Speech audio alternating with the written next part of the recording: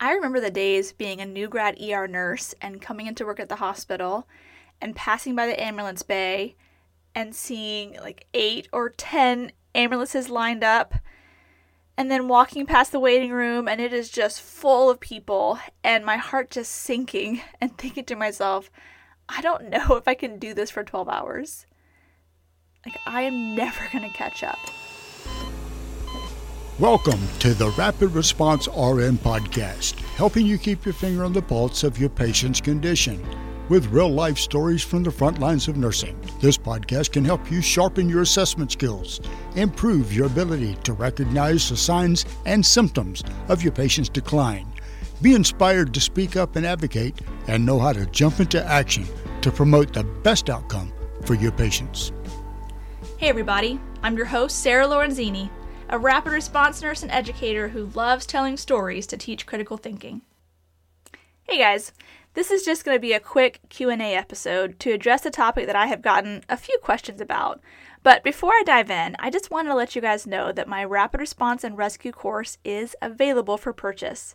It's just an hour long, but it provides a framework to know how to respond to just about any emergency and determine if your patient is stable or unstable, if you need to start sounding the alarm, or if you have time to do some more investigating, and what are some of the initial priorities when you discover a crashing patient. It has been approved by the American Association of Critical Care Nurses for 1 continuing education contact hour. If you'd like to check it out, I'm offering $10 off the course for all my podcast listeners. So just DM me on Instagram at @TheRapidResponseRN with the word podcast, and I will send you a coupon code. It's all the things that I wish someone would have shared with me when I was starting out in nursing, and so I want to get it in the hands of as many nurses as possible. So, if you want to learn to think like a rapid response nurse, then you want to take this course. It's only 1 hour, and you get 1 CEU, so what do you have to lose? Alrighty, now on to the show. So, first off, I want to make it clear that I did not start out with the confidence that I have now in approaching emergencies. It has taken me years to work through all of my anxiety about being a nurse. From worrying about not being able to handle what the day threw at me, to worrying about what my coworkers were thinking that I could not handle as an ER nurse.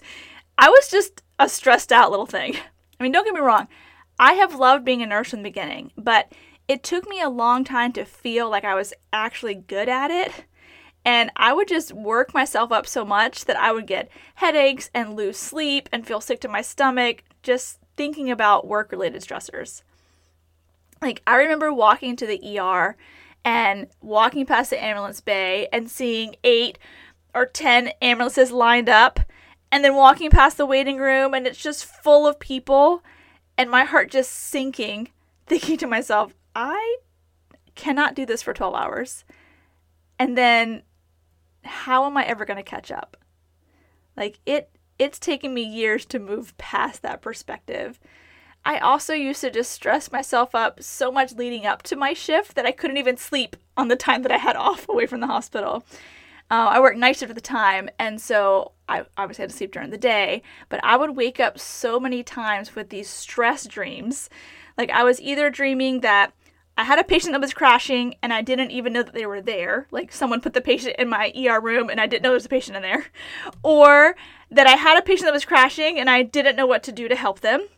Or that I had a patient that was crashing and my body was like failing me and I couldn't rescue my patient. Like, my arms weren't working, or I couldn't see them, or I wasn't moving fast enough. Like, I was constantly so stressed about work stuff. But with time, I have learned ways to kind of work through that pre-shift anxiety.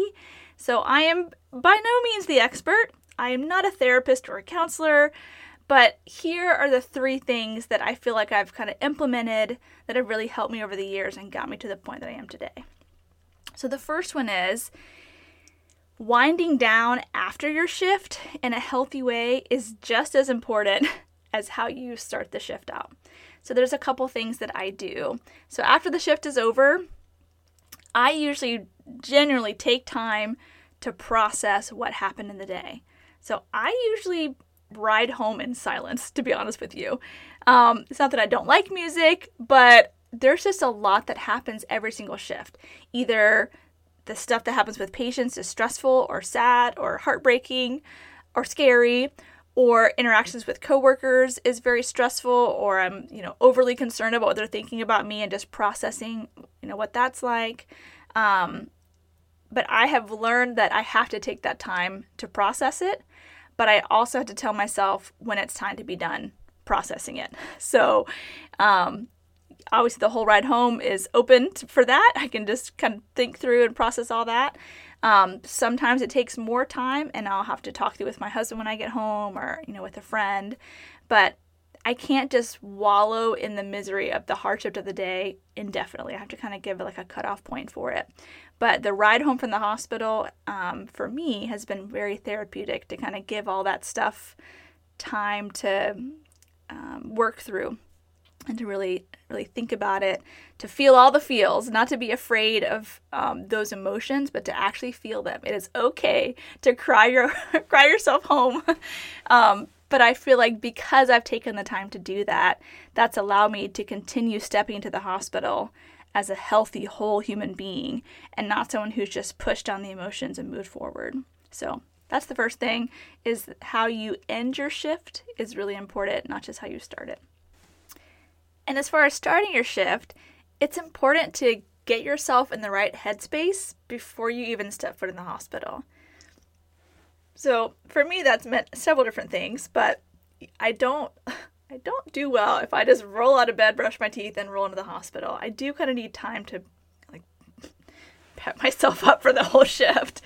So whatever that means for you, whether it's like a favorite song or playlist that you listen to get pumped up before your shift, if you just need time to reflect on why you are a nurse in the first place, like what brought you to the nursing field, what do you feel like nurses contribute to healthcare, what is your role as a nurse, what role do you want to play in the life of your patients that shift, just thinking through like the purpose behind what you're doing, not just, yes, you have to pay the bills, and yes, there's tasks to be done, there's meds to be passed, etc., but like what impact do you want to make today? Kind of having that at the forefront of your mind.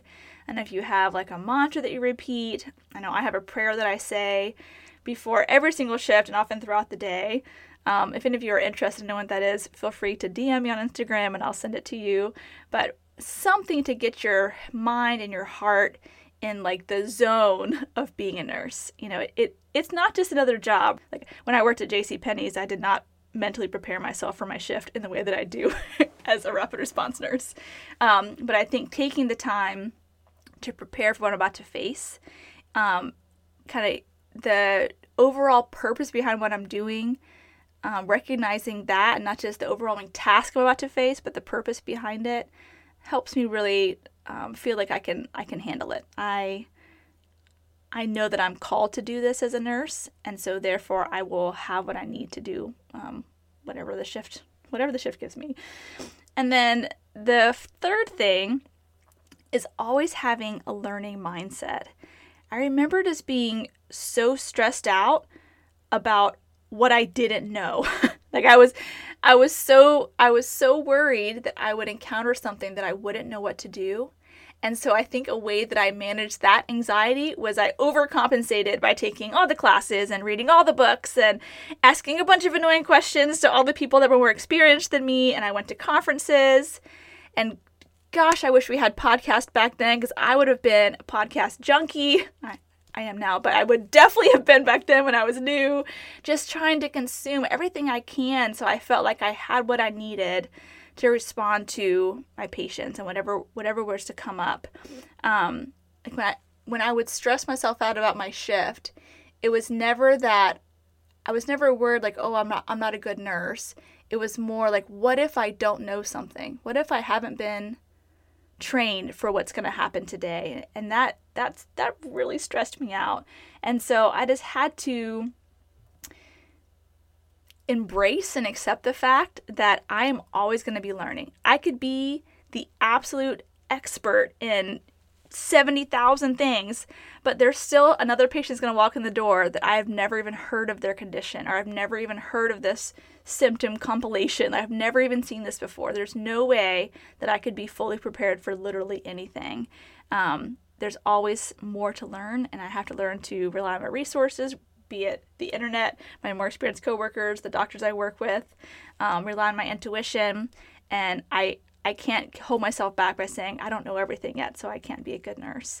I think that I've always had what it takes to be a good nurse with regards to desire to learn and genuine compassion for patients and hardworking attitude. I'm willing to do anything for the patients. That's what's made me a good nurse. It hasn't been that I've had this amazing, vast amount of knowledge since the beginning of my career. It's that I had the desire to learn what I needed from my patients so I could take the best care of them. So that's really it. I don't have any special hack for erasing pre-shift anxiety, but I will tell you, it does let up with time.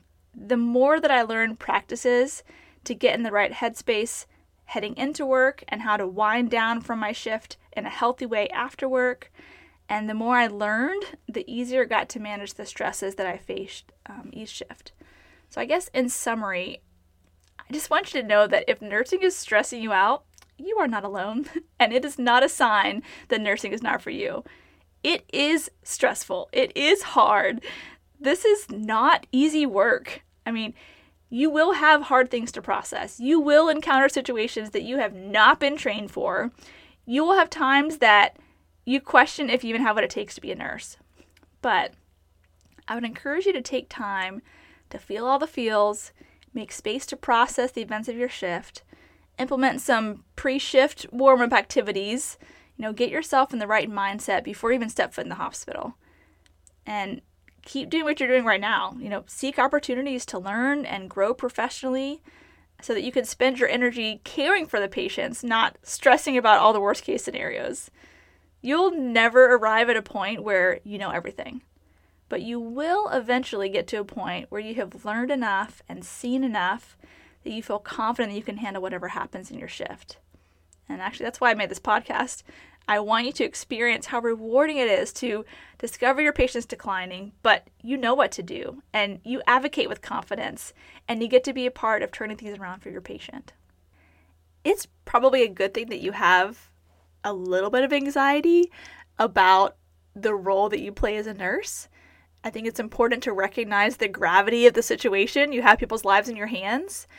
But what I don't want is for you to feel like because you have anxiety that you can't do it. You can. You can push through the hard stuff. You can face the challenges that your shift has. And you can keep growing and bettering yourself as a nurse and taking care of yourself as a nurse so that you can keep taking care of your patients. So just embrace the anxiety. Embrace you don't know everything. But also remember that you have what it takes. You have compassion, you are hardworking, and you care about these patients. So keep showing up. Well, that's it for today's episode. If you like this podcast, I'd love to hear from you. You can shoot me an email with questions or comments, and it would mean so much if you could take a moment to write a review on iTunes, as this helps more listeners find this podcast. Thanks for listening, and I hope you learned something that will save a life. Remember, nursing is a team sport. So trust your intuition and don't give up advocating until you are confident you've done what's right by your patient. You've been listening to the Rapid Response RN podcast. The views and opinions expressed on this show are that of Sarah Lorenzini and hers alone. They are not intended as medical advice and should not take the place of your institution's policies or procedures. Evidence-based practice is ever-changing, and your patient's care should reflect the current best practice. If you want to get in contact with Sarah, you can find her at rapidresponsernpodcast@gmail.com or on the Rapid Response RN Podcast Facebook page, as well as the podcast website, rapidresponsern.com.